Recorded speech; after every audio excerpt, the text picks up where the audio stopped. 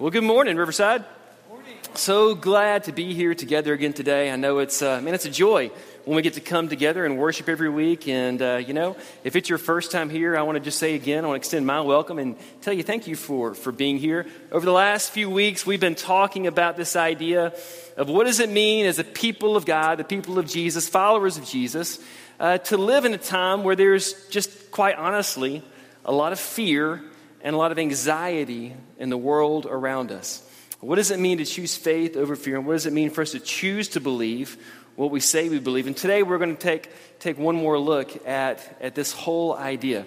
I don't know about you. Maybe there's like a written handbook out there for moms. I don't know if your mom was like my mom, but I feel like my mom always said the same thing. It didn't matter if I was, a kid jumping off the couch, from one place to like the ottoman. This was a game as a kid. You couldn't touch the floor because there were like alligators or whatever.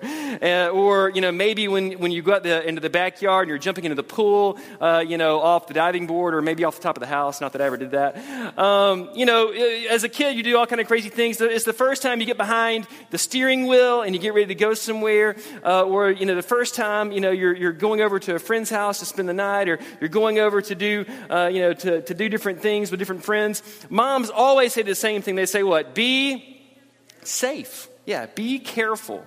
Be safe out there. Be careful." There's this idea that no matter what happens, just be careful. Whatever happens, be safe. I want you to come home in one piece. I don't want anything bad to happen to you. And it's kind of dawned on me as this series has kind of gone along that we live in a world, don't we, that's really, really consumed with safety and this idea of safety. In fact, you flip on your radio, you turn on your TV, like every commercial, every radio spot, everything is an ad. All the marketing is done towards our fear. If you just had this product, you would be safe. Your kids would be safe. Your stuff would be safe. It would work out better for you. We would take this fear and this anxiety that you have on this issue or this thing away. If you just bought this, it would make everything better. And so we have all of our marketing is targeting our fears so that if we get whatever they're selling, we'll feel more safe. And I just wonder, when did that happen? Like when did we become so enamored with safety? I don't know about you. This was probably towards the beginning of my childhood, the end of this era where, when you got in the car to go somewhere as a kid, there weren't car seats. You climbed like in the back dash where the window was, right? And you're flying down the interstate. If you had a wreck, your life would be over, but no one thought twice about it. You'd get in the back of the pickup, truck. And, Grandpa Jones is flying around the corner and you're just hanging on for your life. And people thought it was funny, It wasn't about, being safe. It was just kind of what you did. When we got ready for a road trip, we would take the seats out of the back of the minivan, and my sister and I would put a mattress in the back, right? And then we, get all of our stuff in our Walkmans, because that's what we had back then. They played these tapes. I'll explain it later. And, we're ready for the road trip, bouncing around back there in the back of the minivan. It was just what we did. No one was thinking about how unsafe that might be. Now, nowadays you have these car seats with a 6-point harness, you put on. And, some of the older generation I've heard complains about us younger parents giving their kids screens. We didn't have those back in our day. Well, you weren't strapped down for hours on end by a 6-point contraption here. You're bored to death. There's nothing to do. You can't even move. You can hardly breathe. I remember when our first son was about to be born. The hospital where we were gonna have Will had this incredible service. It was free, and I wish every hospital did this. Maybe they do. I don't know. But this hospital, they had this service where these two guys down in like the parking garage had a section you could go to anytime, and they would install your car seats for you for free. And like as a first-time parent, that was awesome because I had no idea like how this plastic car base went into the car seat and how you lace the the seat bolts through it to lock it down and cinch it down to where it's unmovable and completely safe. I couldn't figure it out. So at the time, my wife had this incredibly safe, reliable, affordable, really smart. It was a Toyota Camry. I drove it in.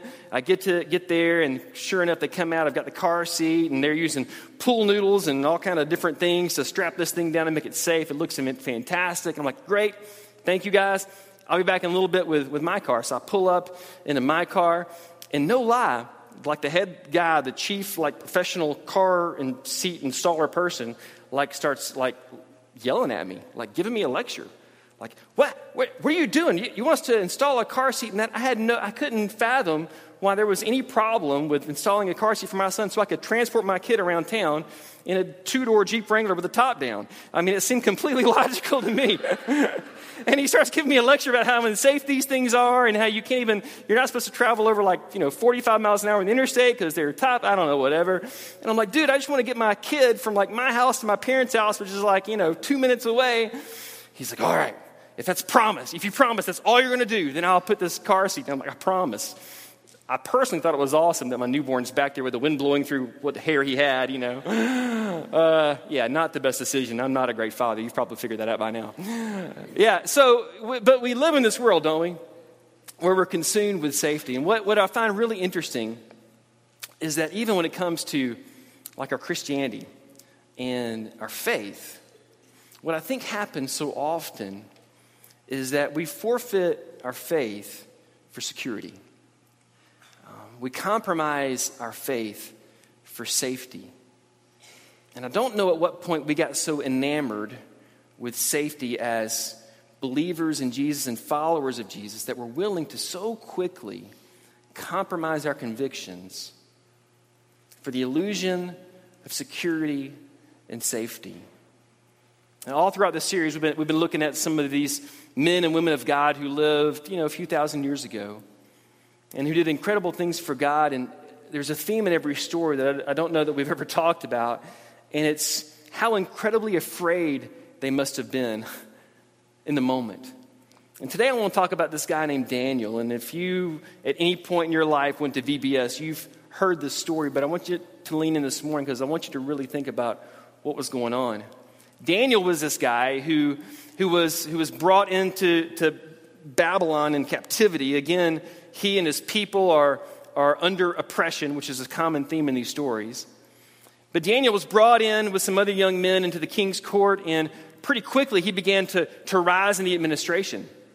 And at this point in the story, Daniel is about to be made one of the top 3 guys, maybe the top guy in the entire kingdom, because of the way that God has talented him and gifted him and used him in the situation. Even though he was brought in as a slave, he's risen to almost the very top of the ladder. And he's serving this king by the name of King Darius. Well, what happened was that the other administrators in the kingdom, in the king's court, got really, really annoyed and really jealous that Daniel has risen to the top so quickly and that he's doing so well.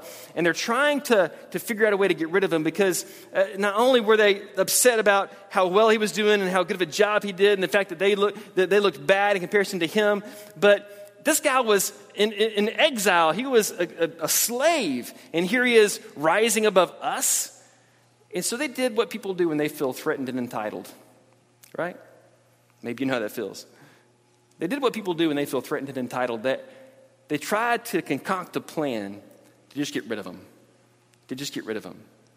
But they knew they would never be able to do it based on his job performance because he did such a great job. And so they decided to attack something different. They decided to attack his faith. And that's why this story may be one of the most important stories we're going to look at. Because here we have Daniel's faith being put to the test. And there's something that, I don't know, at least for me, I'd be really afraid.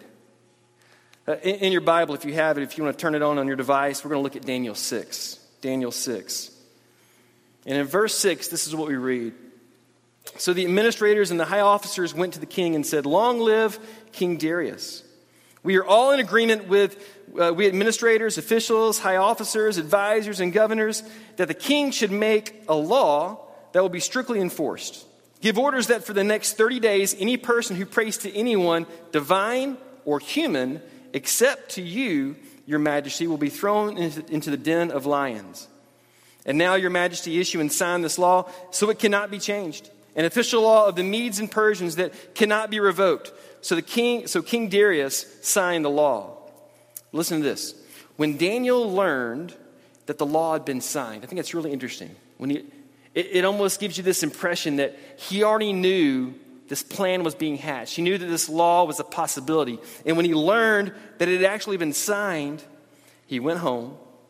He knelt down, as usual, in his upstairs room.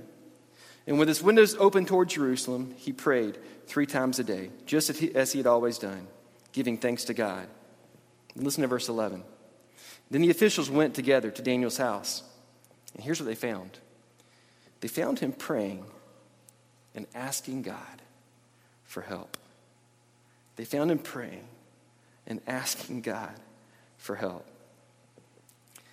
I don't know about you, but I think about times in my life where I might have been in kind of a similar situation. Or I think about Daniel and what he's going through right here.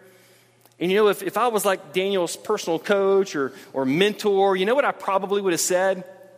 Hey, bud, you just keep praying, but do it quietly. No one has to see you doing it, you know?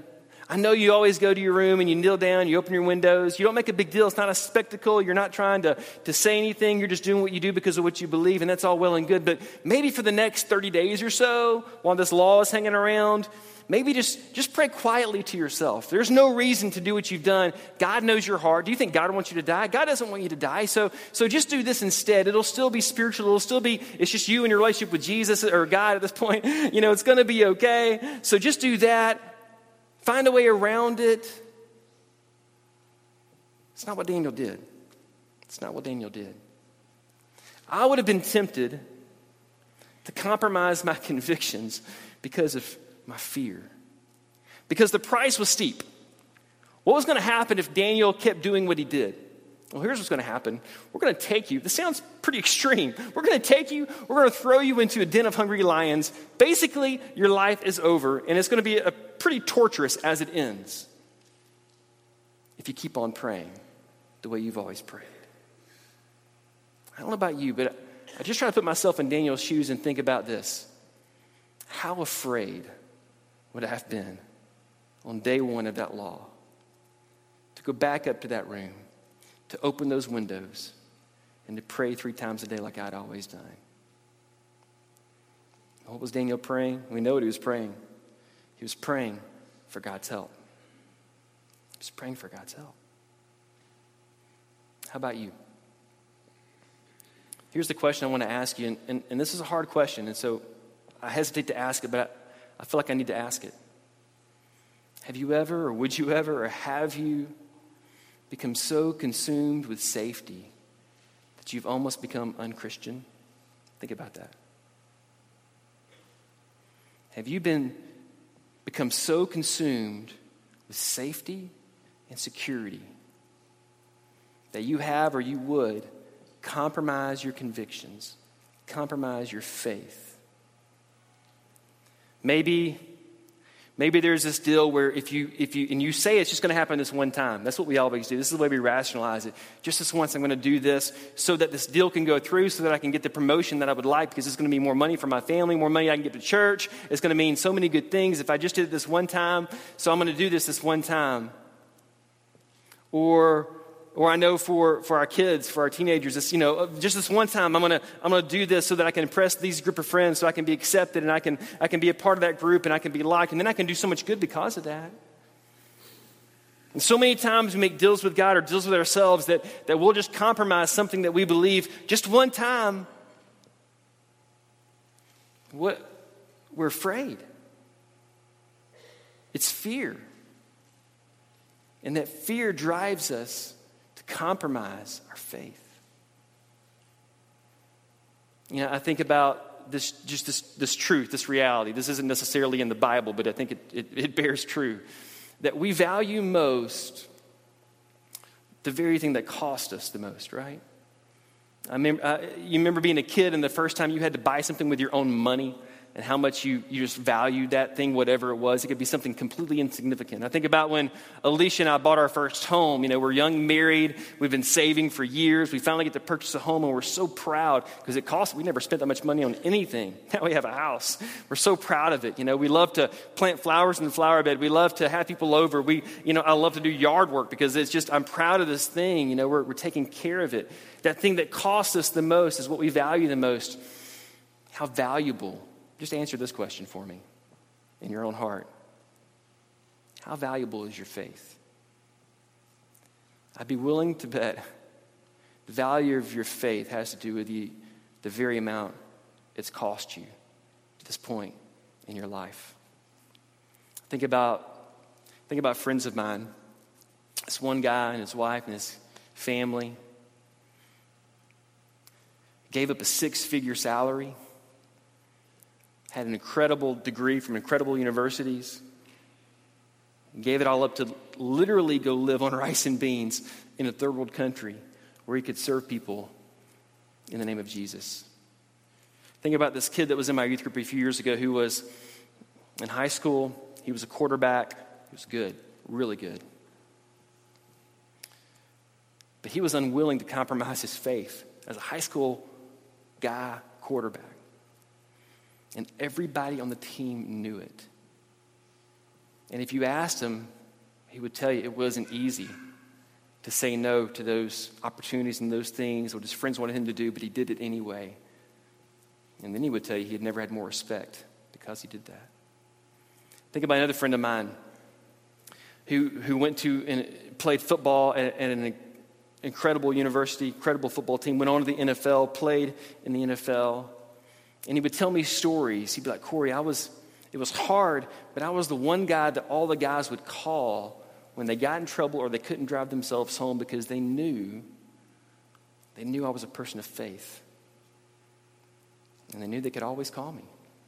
And that same guy today travels the world putting on football clinics, he does that to tell people about Jesus, and he's seeing people be saved every day. Think about this girl who, after college, she graduated, did extremely well, could have gone right into working and making, real money in the real world, but instead she'd been saving and asking people for help, and she spent a year traveling the world, 11 countries in 11 months on a mission trip, telling people literally around the world in 11 different countries about the gospel.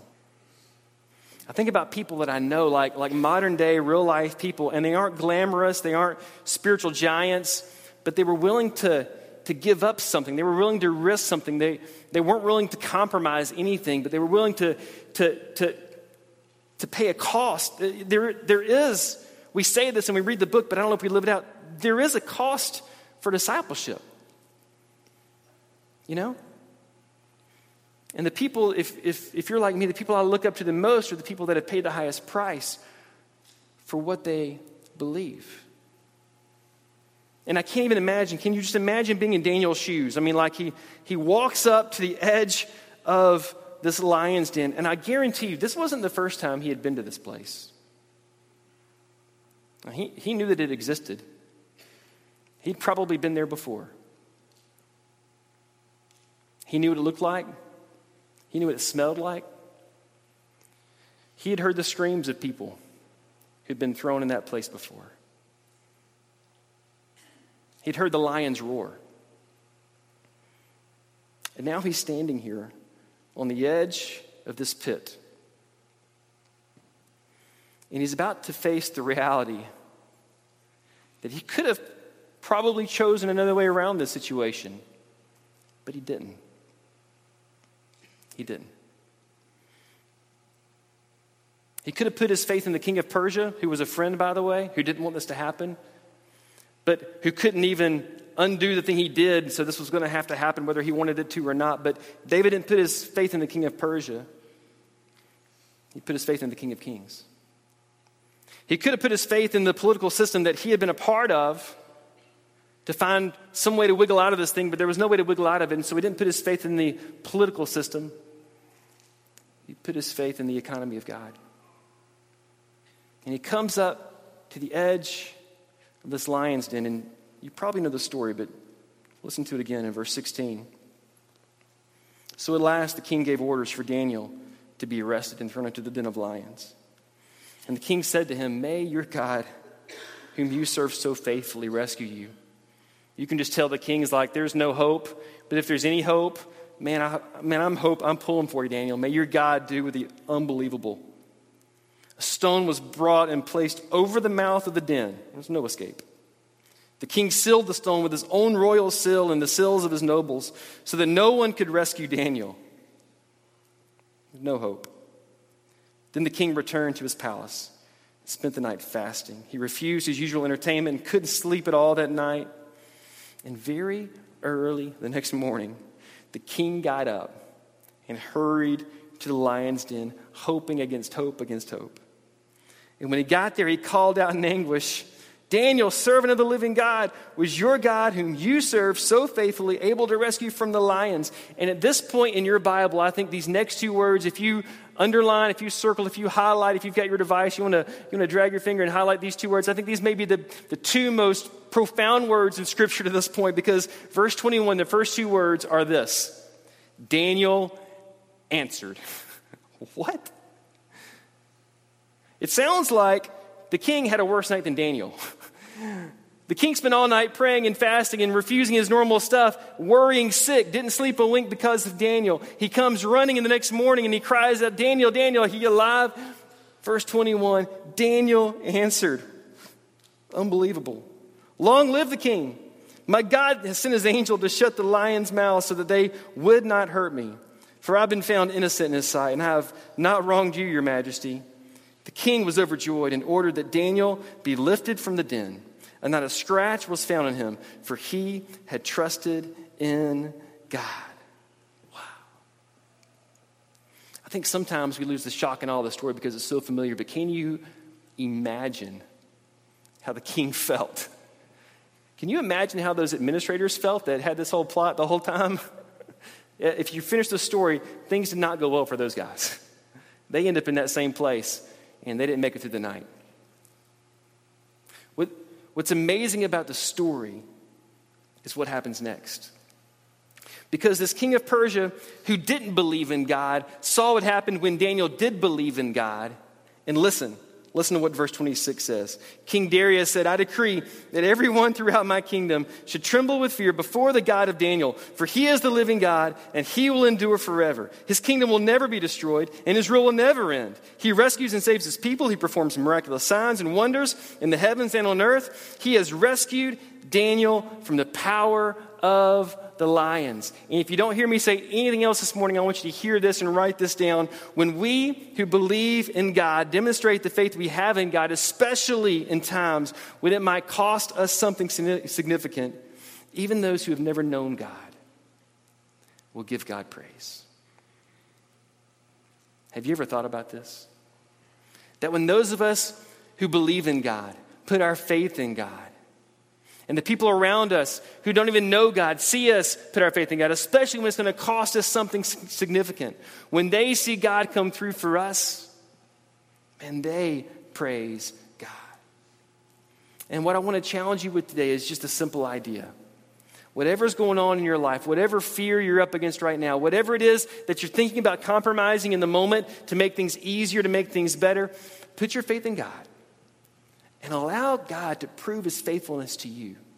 Because he does it over and over again throughout the stories of Scriptures and in the stories of our lives. Whenever you put your faith in God, he will prove his faithfulness to you. Just give him a chance. Give him a chance. I know you're scared. I know you're concerned. But put your faith in God and allow him to prove his faithfulness to you. You see, what happens is we become afraid because we fear if we put our faith in God that we're going to lose something. And so we decide to work our way around it by our own power so that we don't have to suffer that loss. That's what we're really afraid of. We're afraid of loss. Maybe we're afraid of losing the job or losing those friends. Or maybe quite honestly, we're afraid of losing our life. And fear can cause us to compromise our convictions and forfeit our faith because of the fear of loss that we have. I mean, if we're just really honest, that's what's going on right now in our world. We haven't said a lot about this. We haven't had to. The reason so many people are so afraid right now and so worried about the election and the upcoming political mess we're in right now is we're afraid. We're afraid of loss. We're afraid that things aren't going to be the way that they've been for us. And that fear causes something to rise up in us. That's the reason, if we can just be really honest.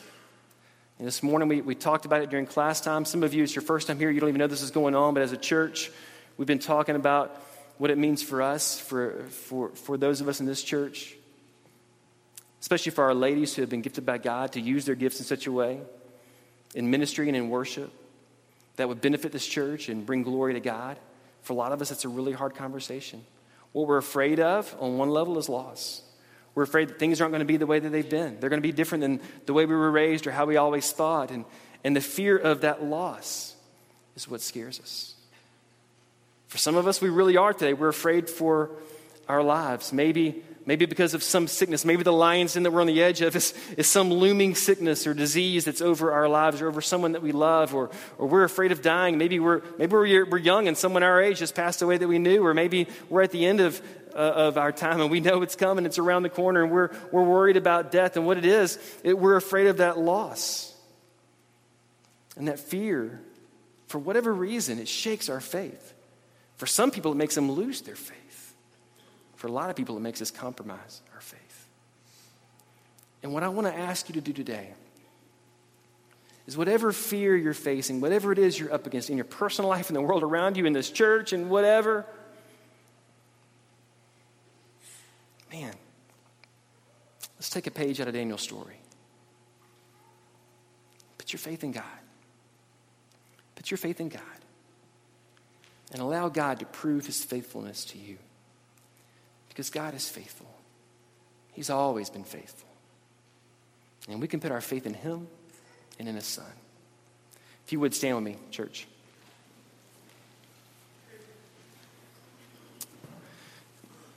Here's what I think about. I know we live in a world consumed with safety, but what if we belonged to a church that was full of faith? What would that be like? Can you catch a vision for that? What would it be like to belong to a church that was full of faith, where we laid down our fears, and whatever it is God was laying on our hearts, we went for it because we believed in him? You know, I love that in one of Paul's letters, he wrote this line. He said, "Death, where is your victory? Death, where is your sting? Our faith is in the Lord Jesus Christ, who has defeated death."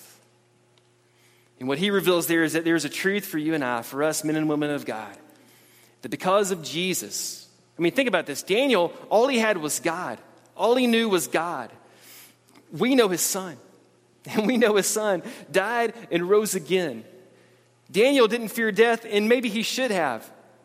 We face the fear of death, and we have nothing to fear because we know how this story ends. So whatever fear it is you're facing, man, let me encourage you.